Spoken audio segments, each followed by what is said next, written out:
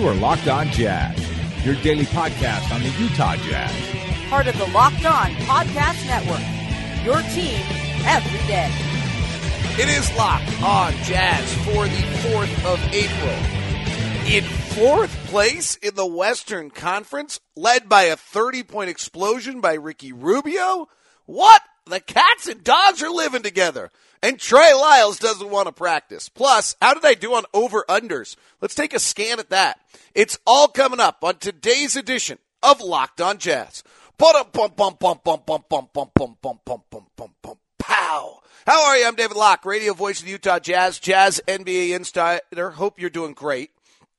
And hope everything is well. It is well because you're a Jazz fan, and we're in 4th in the Western Conference right now. Incredible. Absolutely incredible. Today's show, we'll talk about the Ricky Rubio story, which is really becoming significant and interesting. Trey Lyles had some interesting comments, though I have not heard them. I've only read the transcript. And we'll talk. I'm going to go back through the over-unders that Chuck Cooperstein of the Mavericks and I did and see what we find in that regard. So that's the plan for the show today. I hope you're doing well. Today's show is brought to you by The Store at 60 North South and 20th East and Mazuma, USA. All right, let's do our quick little thing we do every day and kind of update what happened last night, where we sit, where all these things are going on. Last night was strange. I didn't know whether we were rooting for the Clippers or the Spurs. If the Spurs lost last night, which they did, then we moved into 4th. And if we win out, we're 4th in the Western Conference. And so if you're the optimist, you want to put yourself probably in a position in which you give yourself a chance to do that, right? Like that's the best case scenario, I guess, is to have home court advantage in the first round, playing either the Spurs or the Thunder. Though with Dame Lillard turning an ankle last night, I'm still not convinced that 6 isn't the best. 538 has our possibility of making the playoffs now at 99%. This is just a miraculous season.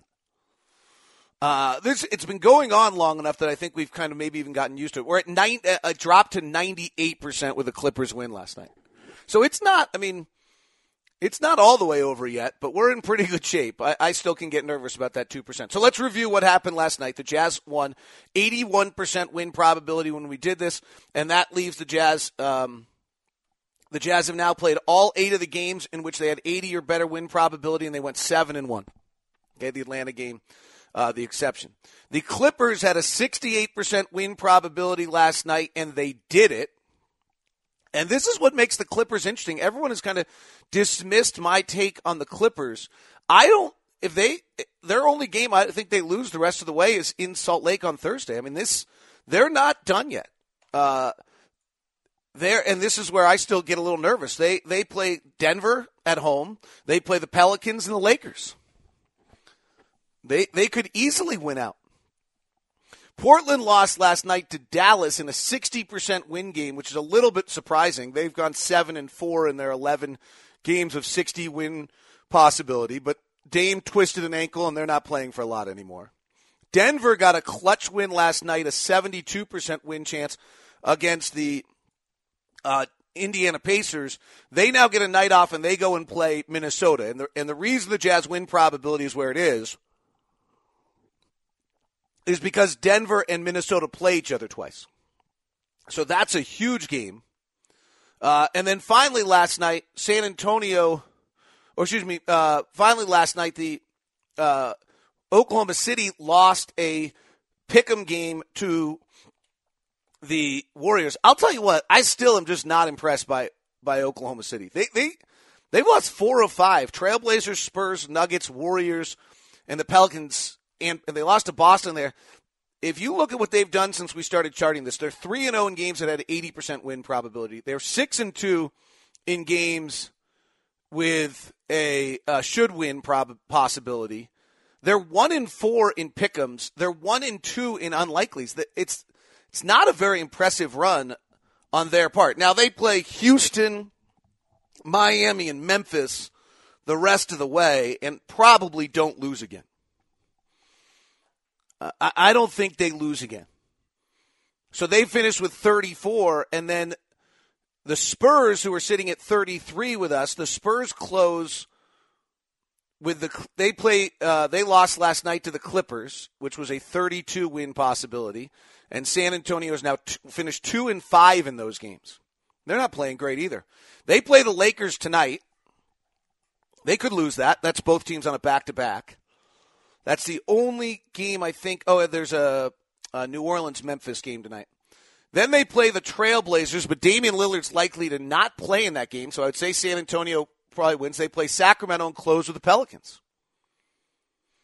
I'm not sure San Antonio loses again. The question is, do we lose again?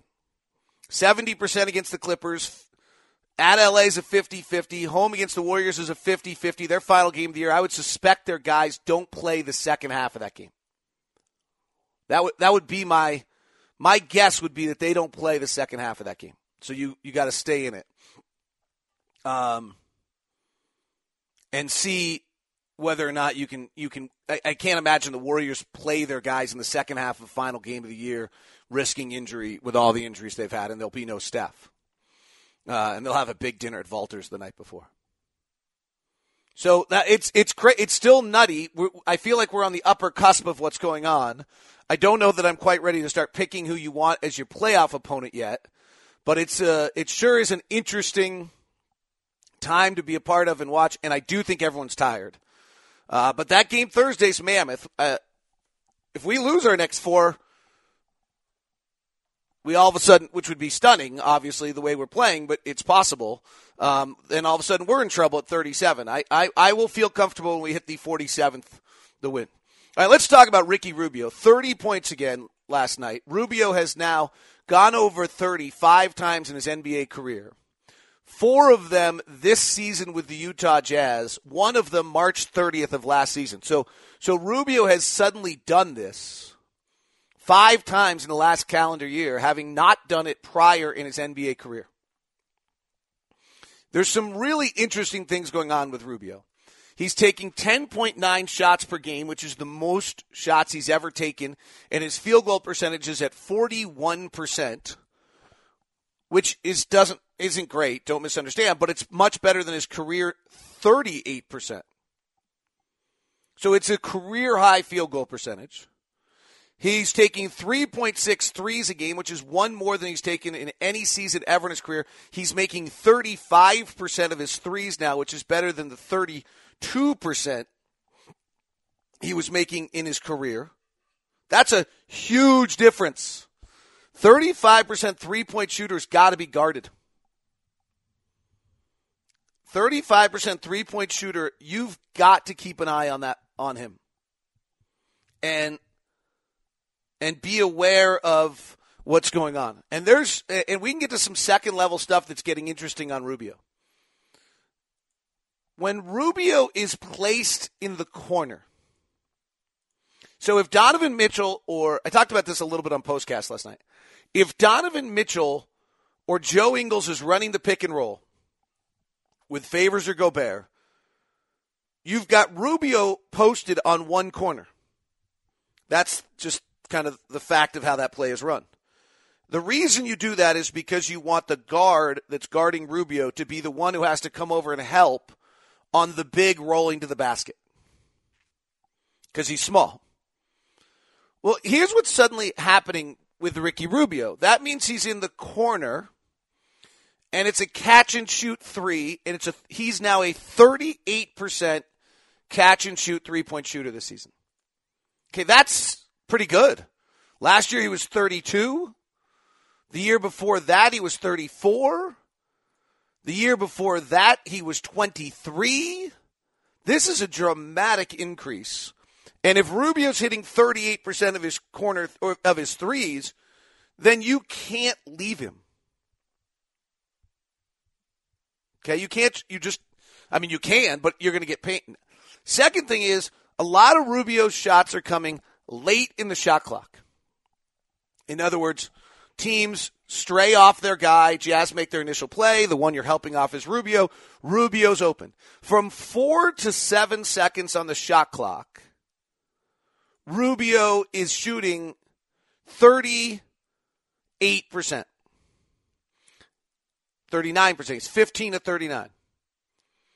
7 to 15 on the shot clock. He's at 33%. In the final 4 seconds of the shot clock, he's at 26%. That's a little hard to figure out because a lot of those could be you just stuck with the ball at the end of a shot clock. The other one that's interesting is early in the shot clock. Rubio's at 57%. I just moved my mic for all of you that are bothered by my coffee drinking. I got to drink something. I talked for 30 minutes straight here, so I'm going to try to move my mic for you. Okay, so why does that matter? Because if teams are going to help off Rubio, and last year in those circumstances, in the final 7 seconds of a shot clock last year, Rubio he was 11 of 33, 33% from 4 to 7, but in the last 4 seconds of a shot clock last year, he was 3 of 29. The year prior, he was 14 of 31, similar, but then 6 of 25 in the final seconds of the shot clock. And in the 14-15 season, he only took 10 threes. He only played 22 games. He was 2 of 10. So now what you suddenly have is Rubio with enough confidence in his shot and shooting well enough that he's shooting some early, but also if he gets the ball late in the shot clock, and even if you include, which it's hard to tell how many heaves he might have on the backside of a shot clock here, but even if you include he's 23, say he's 33% in the final 7 seconds of a shot clock, that is 1 point per possession. Now let's go play for a second. If we go to unpredictable and start looking at what people score or even just teams, actually we can do it through NBA, 1 point per possession in the final 7 seconds of a shot clock is good. So Rubio, if you being used, 1, with confidence, 2, making shots, but also if used in the right manner and at the right times in the shot clock, if he's being left open and he's suddenly going to make 33 to 35% of his open shots, that's not bad. It's not. Don't misunderstand anything. We're not turning him into Klay Thompson, and we're not actually. I'm not even really even saying I think he's good. Like we can go there at a later point. But I think what I'm trying to say to you is this guy's been sold so many times as a negative offensively. Well, maybe not. Not if used correctly. If the one being left open and bearing those shots. If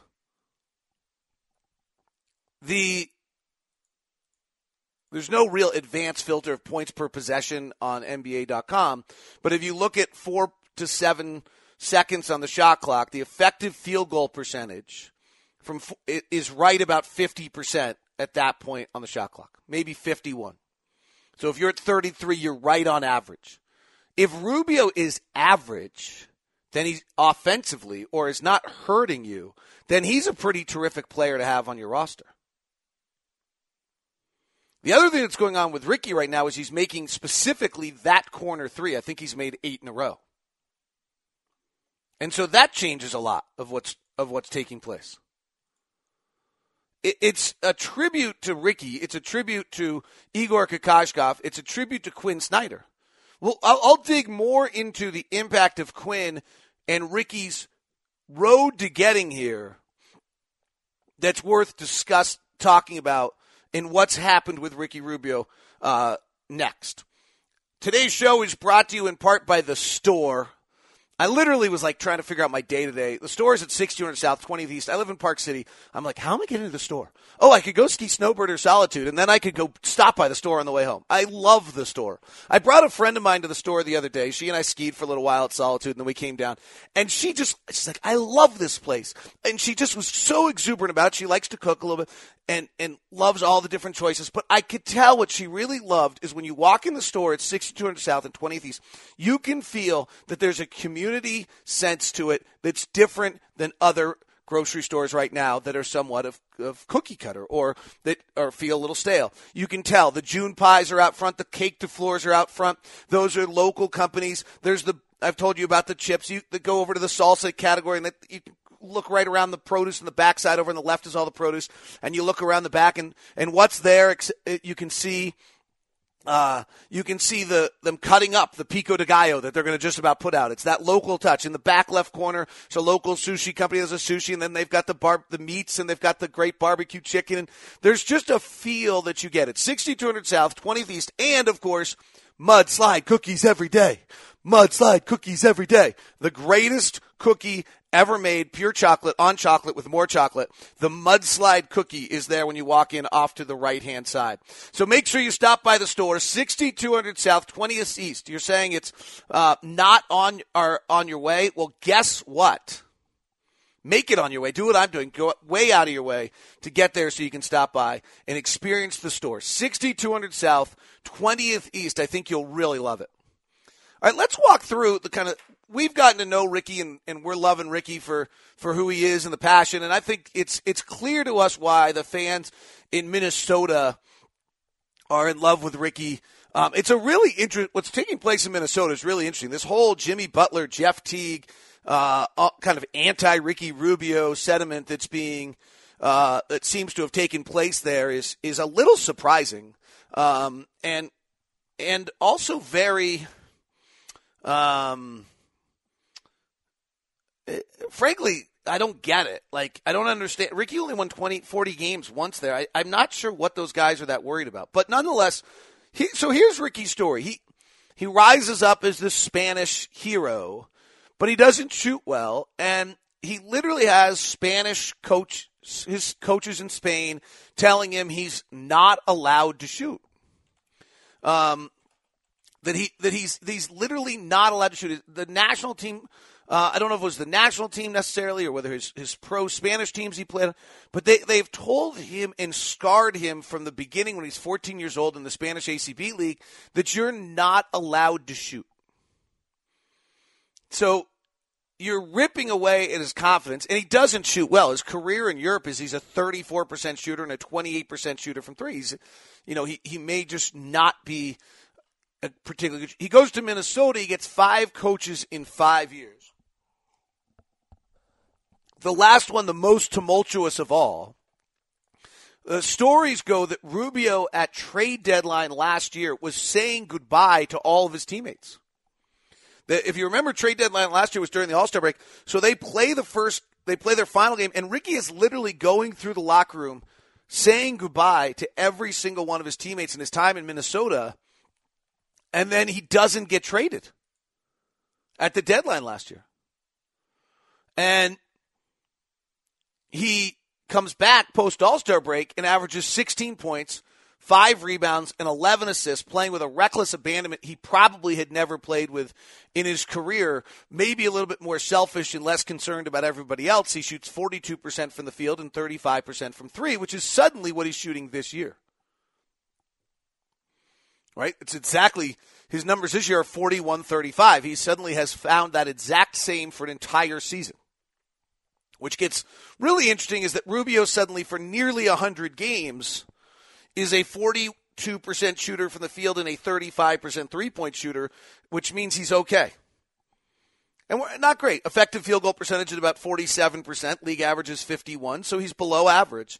But when you add in his defense and his passion and his tenacity and his running the team and all the other things he brings to the table, if he goes to the free throw line 4 or 5 times a game, he's an average offensive player, and there are so many point guards in this league that are considerably below average.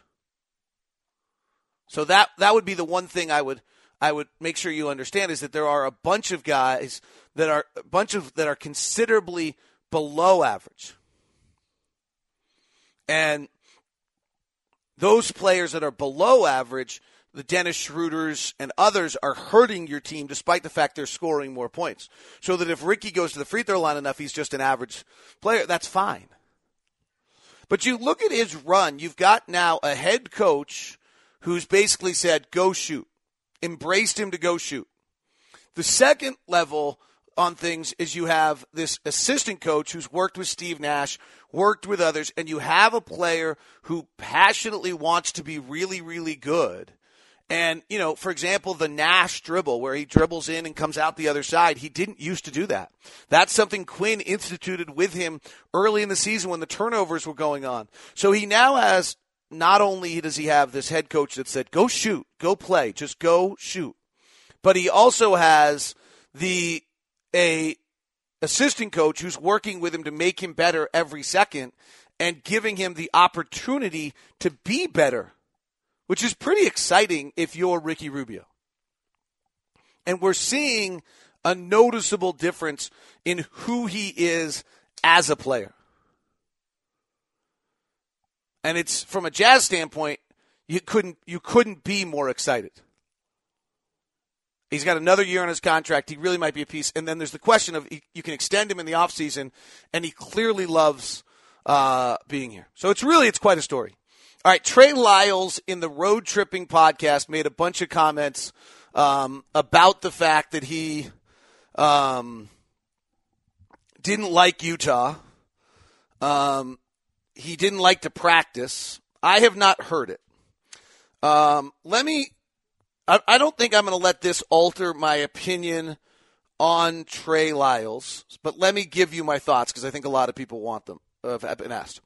So the first thing is, one of the comments that Trey Lyles and Richard Jefferson made is accurate to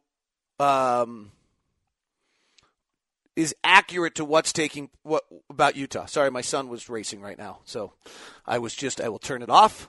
I was just keeping a little eye on that as he came through. He just finished, seems to have had a nice little run, so nice job, kid. He's finishing up his week at the national championships, kind of a cool thing.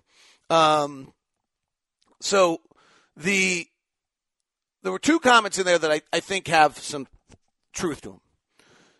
So Richard Jefferson was talking about how he liked Utah. Trevor Booker's talked about how he liked Utah. Joe Johnson liked Utah. Thabo Sefolosha seems to be liking Utah. They're all married and they all have kids. Or they all have kids. That's going to be the niche that we as the Utah Jazz try to find here. Is whether or not we can find a way to have players like coming here in the later stages of their career. Trey Lyles' comment that, you know what, it's not great if you're 20, whatever, and you're single is totally true. That's true. So, that's a factual, accurate statement about Utah.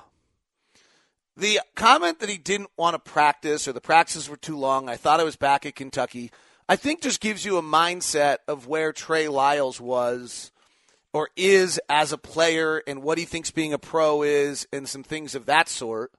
And so that's, I think that's disappointing or revealing. And I'm going to hold to the same thing that I've said about Trey Lyles from the very beginning, and the fact that this bothered him, I think, is telling.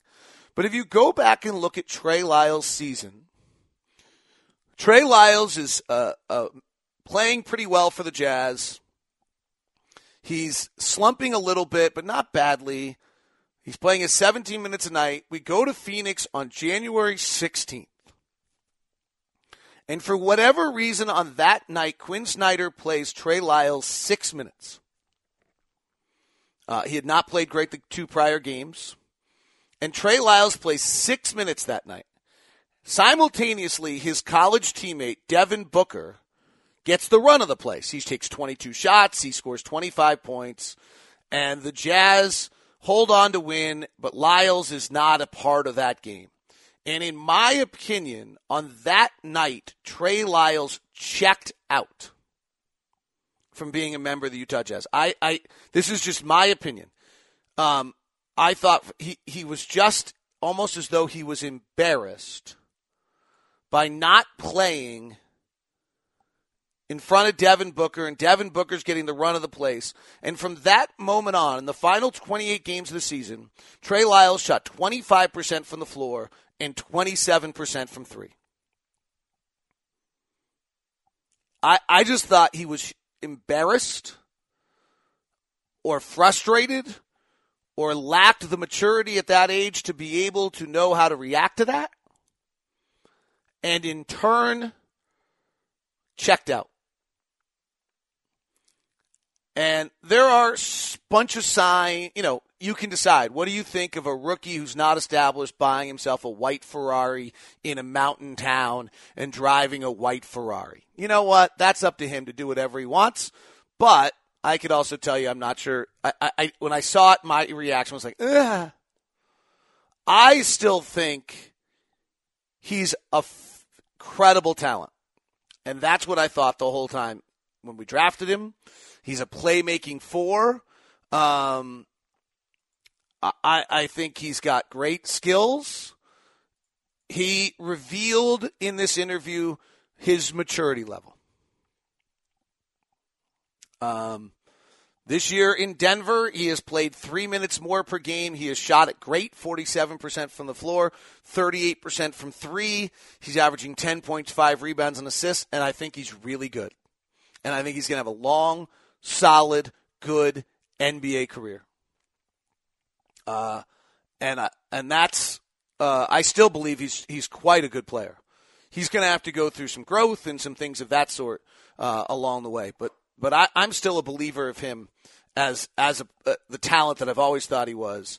I just think that's what happened to him here. That's his frustration, and that's his dislike of the Utah situation. And I personally believe it all stems back to that night in Phoenix. Today's show is brought to you by Mazuma USA. If you have 1 to 5 employees and you're not using Mazuma, you are losing money and clarity. So we all hate doing books. We hate trying to figure out 12 months of information. You're a business unto yourself, a real estate agent, some other salesperson, things of that nature. Mazuma USA will help you out. For $75 a month, before you use the promo code LOCKED, you get bookkeeping, reports, unlimited consultation from a CPA, personal and business tax returns. Here's how it works. You sign up, you get an orientation call, and you get assigned a bookkeeper and a CPA. They're yours the whole time. You're not switching time and time out, so they know your situation. They get into all your information, you share with them, and then they, at that point, send you your first set of reports. From there, you have a tax planning discussion. Every month you get a report. Every quarter you have a tax planning call. And from that point on, at the end of the year, they then give you all your tax returns, and it's done. Easy. You're paying for a CPA, you're paying for a bookkeeper, and you're paying for ease. No contract, cancel at any time, no hidden fees. MazumaUSA.com, 801-980-2102. That's 801-980-2102. MazumaUSA.com, promo code LOCKED gets you 25% off. All right, let's see over-unders. I did this show with Chuck Cooperstein. I probably should have Chuck on Locked on NBA, and we should go back over them and discuss a season recap of the Western Conference at some point. So we did this with Chuck, and we went and picked all the Western Conference teams. So I'm gonna tell you what the over under was, and we'll see where they stand. Minnesota was at 48.5, so they cannot get over. Chuck and I both. Chuck Cooperstein's the radio voice of the Mavericks. I don't know if I said that. Chuck and I both took the under. Win-win. Oklahoma City was at 51.5, and we both took the over. Is this before the Carmelo trade? This might have been. This has got to be before the Carmelo trade for me to do that. Denver, so we're wrong. Denver is at 45.5, so they still, with 4 to play, are at 43 right now. We both went under. Utah was at 40.5. We both went over. The Jazz are at 45. 4 points more wins. That is a big one. Spurs were at 54.5 because you thought Kawhi Leonard was playing. And I went over. Chuck went under. Chuck gets the big win there. Houston was at 55.5. We both went under. They're at 63. This next one's hysterical. The Warriors were at 67.5. Chuck went under. I went over. I thought they'd just win 70 games by accident. They hardly played this year.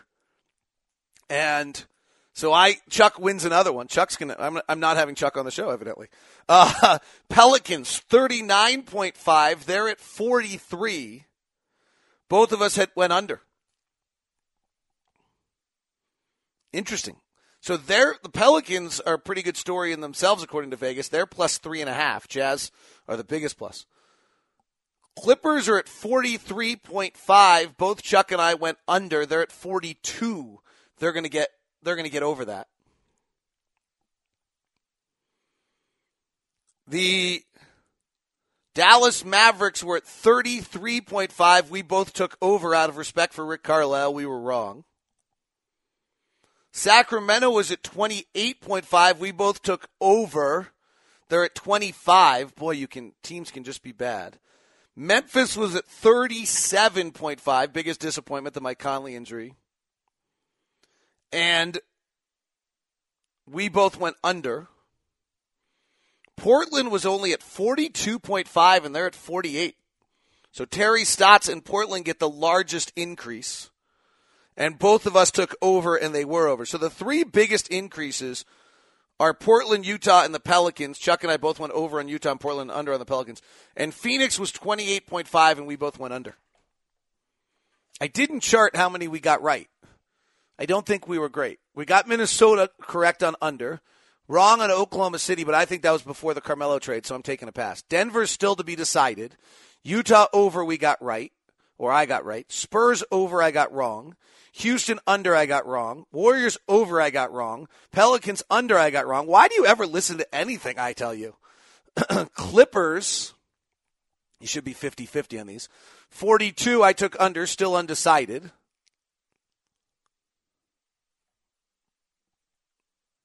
I think I'm going to be wrong. I'll give myself a wrong. Dallas over on 33, wrong. Lakers under on 33.5. I didn't say that one. Lakers were 33.5. They're under if they win another game. I'll probably be wrong there. Sacramento over on 28, wrong there. I was wrong on every single one of them. Memphis, 27, I got right. Portland over, I got right. Phoenix under, I got right. 1, 2, 3, 4, 5, 6, 7, 8, 9 wrong. I suck. Why do you listen to this show? It's Locked On Jazz, part of the Locked On Podcast Network. Thanks very much for tuning in. Thanks to Mazuma USA, as well as the store at 6200 South, 20th East. Have a good day. This is Locked On Jazz, part of the Locked On Podcast Network. Get all your information at LockedOnJazz.net. Get ahead of postage rate increases this year with Stamps.com. It's like your own personal post office. Sign up with promo code PROGRAM for a 4-week trial plus free postage and a free digital scale. No long-term commitments or contracts. That's Stamps.com, code PROGRAM.